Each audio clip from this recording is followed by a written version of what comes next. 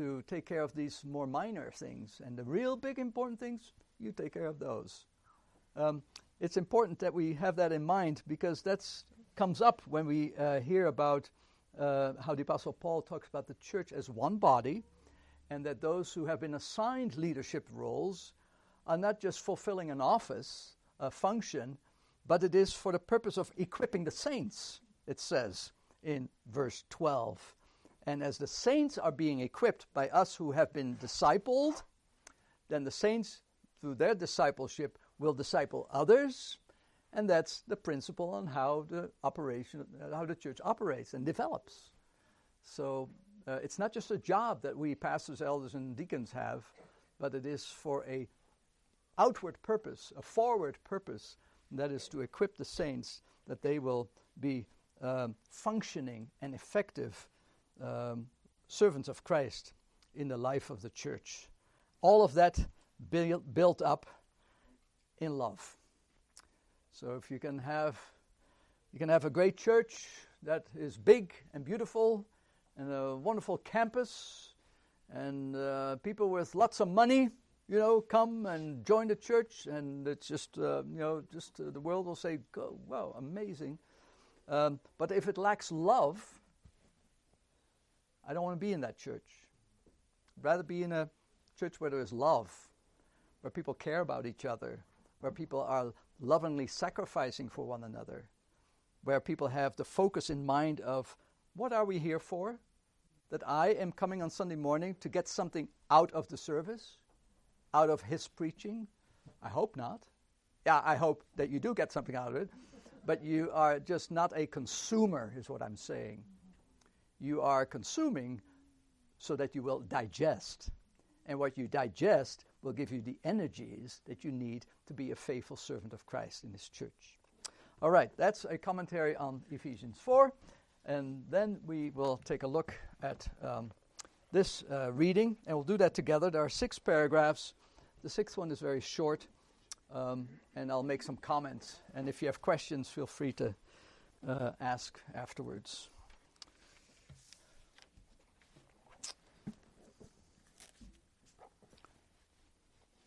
The glorious body of Christ, and some of us who have heard of R.B. Kuiper, he was mentioned yesterday in our talk.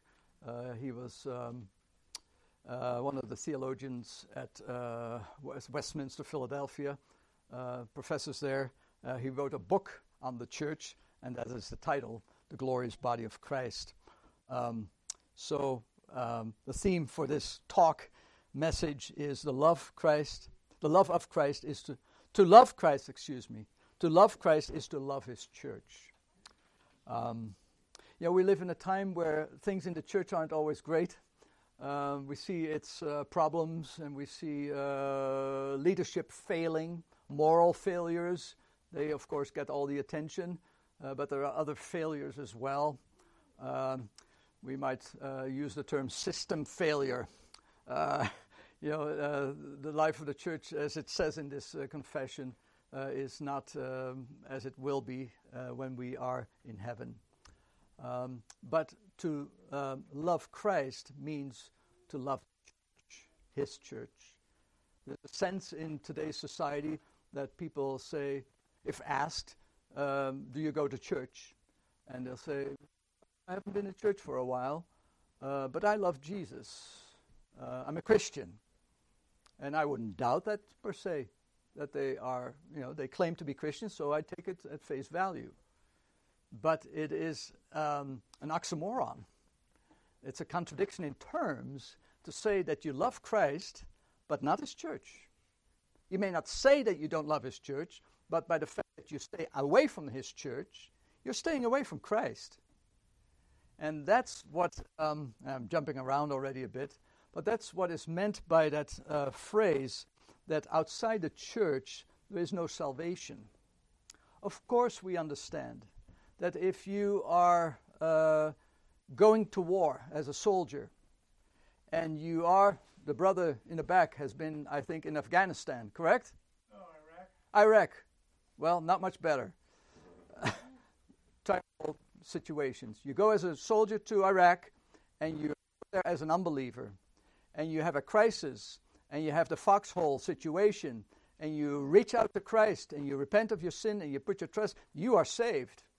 There's no doubt about that. There's no church there. There's no sacraments there. There's no ministry of the gospel there at that time and moment. So we're not talking about that you cannot be saved as if the church saves us. And that's what the Reformers wanted to say with this statement. They were repeating a statement by Cyprian in his letters in the 7th chapter, where he makes that statement that outside the church there is no salvation. It means that in the communion of the community of believers, that's where salvation is found, normatively, principally. And therefore, the person who claims to be a Christian must join the church. It's not an option. And that's reflected in our statements, in our Reformed confessions and creeds. Well, the first comment in this first chapter, paragraph, is that the Reformers recognize that when you think about the doctrine of the church as it is presented in God's Word, we distinguish between the church invisible and the church visible. In the first part, it talks about the church universal or Catholic, and it's invisible from God's perspective. We have our perspective, and from our perspective, all we can deal with is the church visible, right here, church visible. But we don't know, as God knows only, who are all true members of His invisible church. We go by the marks of the church. How do we know that there is a body of Christ here at this seminary or at a church building down the street? Or perhaps in somebody's home these days, when that is becoming more and more normal, that there are home churches. We can talk about that more, but how do we know that there's a true body of Christ meeting in assembly? Well, we can only go by what is visible to us. We can know and see. And that is that there are certain marks that we recognize as marks of a true body of Christ. And so it is mentioned in a later paragraph that would be the fourth one, I suppose, that if the doctrine of the gospel is purely preached, faithfully preached. And by the way, that doesn't mean that the preacher can never make a mistake, right? The preacher's preaching, the preacher's sermon is not the equivalent of this book. The Second Helvetic Confession of 1563 or 67 maybe, by Heinrich Bullinger, talks about the preaching of the Word of God is the Word of God. And again, you have to take that in context. What was meant by that? They knew that the sermon is not the Word of God, but because of the high respect for the Word of God, that preacher had better know, and the elders who have spiritual oversight over the preacher's preaching had better know that at the end of the sermon, they can shake the man's hand as they used to do. The elder would come up, and he would shake the pastor's hand, and together they would file out and go to the consistory room. And then in the consistory room, in the Reformed tradition anyway, they would have a prayer, and they would have a very brief discussion of the sermon. So the sense is that the pastor brings the word to us, and it is God's word, not his word. But there's the pure preaching of the word, there's the faithful administration of the sacraments, and then there's also what is called the faithful pastoral application of Christian or church discipline. And the practice of church discipline in the Reformers' mind at that time was specifically connected with the Lord's Supper. So they understood that it was their pastoral responsibility and duty to be in touch pastorally, as shepherds are with their sheep, so the leadership of the church are with the people of God, and we are close enough to each other, we know each other well enough. That's why mega churches, I think, don't work. They can maybe, but I don't think it's ideal. The churches should be... by the way, There are some of us Christians today who think that small is better. You know, like if you're small, then you must be really pure. If you're getting too big, you must be compromising. That I don't believe.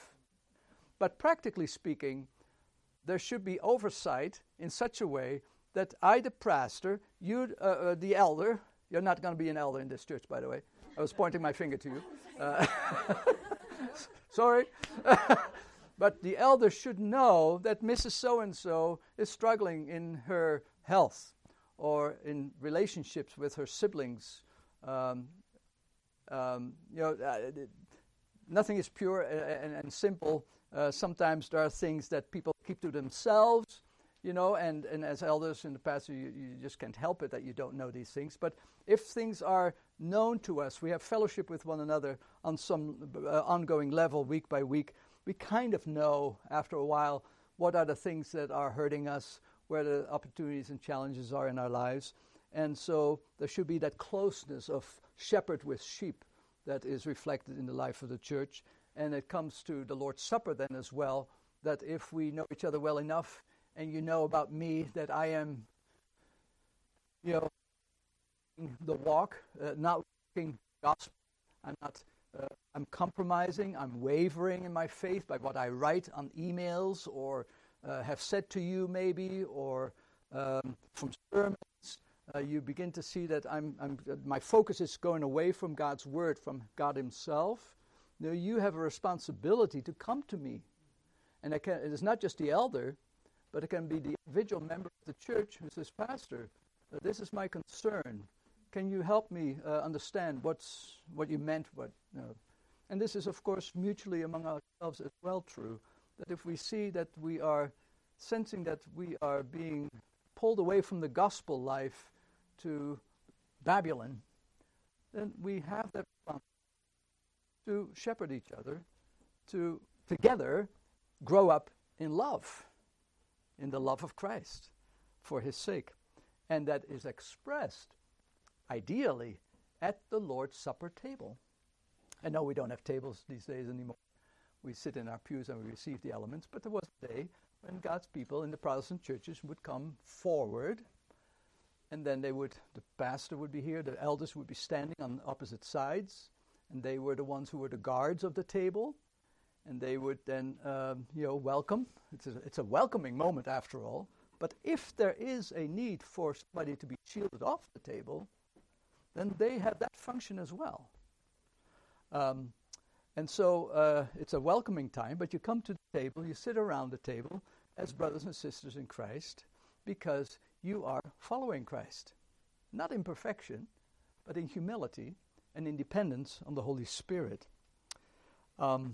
So those are the three marks of a true biblical, faithful Church of Christ. But thank the Lord for the Westminster Confession. More so than in the three forms of unity, it just makes the point that on this side of heaven, no church is perfect. Don't be looking for your ideal church. You have, first of all, a commitment. You are ordered, I would put it that way. You're ordered to join a church. And boy, if there's only apostate churches in some town where you live, don't join it. Then that is God's extraordinary divine provision in your life, or providence in your life that moment. But when there is a body of Christ that love Christ, love his word, manifest faithfulness of the gospel, the administration of the sacraments, care for one another pastorally, you ought to join that church of Christ, because that would honor him and glorify him. So who are the church? Well, the church is, as God sees it, the invisible church. It is also the church that, as we see it, we said, the visible church that has the three marks of being recognized as a true church, and with the recognition that on this side of heaven, no church is perfect. It uses the terminology of more or less pure. And that's just a frank, common sense acknowledgement, I think, that there is no pure church in its purest sense possible on this side of heaven. And I think that is a helpful thing. Some people are, we're all different. We have different backgrounds, but some people, if they don't like something, they walk. They just are kind of in a hurry to go somewhere else. And those people go from one church to another, to another, to another, to another, and no church is ever good enough. Don't be like that, please. Christ sat at the table with a Judas. And that is not an argument to say that you shouldn't fence off the table, by the way. But Christ laid down his life for Peter, who denied him 3 times. So the church has wrinkles, scars, and so forth. But when the marks are there, then join that church. Stay at that church. Not everything is going your way. Be gracious. Be flexible. Be accommodating. Because the 3 main points are the 3 main points, and the other things are secondary. Who is the boss in the church? Is it the Pope? Olga says yes. It's a very historical document, obviously. So it's written in the 1600s, and it was still believed that the Pope was the Antichrist, for one thing. Because he claimed Christ's place. And so that was rightly deemed wrong. But we, in the Protestant tradition, can have our own popes. And sometimes that's the pastor, when we as elderships allow him to be the Pope, quote unquote. We have to be careful that in all things we are serving one head, and his name is Jesus Christ. And he alone is Lord. I can't quote it, I can't remember the words that were spoken, but there was a statement made by the Pope this past week, somewhere, where I see it as blasphemy, where he arrogated to himself the qualities of Christ as the head of the church, the sovereign. Christ is sovereign. We are servants. And I know I'm brushing with broad strokes. We could have a Catholic person come in right now and say, well, that's just not exactly what he meant and so forth. But it is interesting that what one brother reminded me of some time ago, who said, when you listen to the statements that popes make in the last 20 years or so, there have been several ones, of course, by succession, that they often talk more about the church than Jesus. Because they're so absorbed by the idea that they are in Jesus' chair as his visible earthly representation. And that has to do with the whole Catholic theology, of course, which is sacramental and mystical, and that goes into the attributes of the sacrament of the Eucharist, and it's not helpful to think of leadership in the church in terms of monarchy. We are servants; we're not kings. And so that's the last point that this chapter 25 ends with. There is no other head of the church but the Lord Jesus Christ. No one, not Pope or anyone, can be the head thereof. Any questions or observations? Yes, Tim. You mentioned a few minutes ago that we're seeing a proliferation of house churches. Yep. And it's my belief that we're going to... Question to ask, because I think you're totally right that we're heading in that direction where you're going to, because of need prompting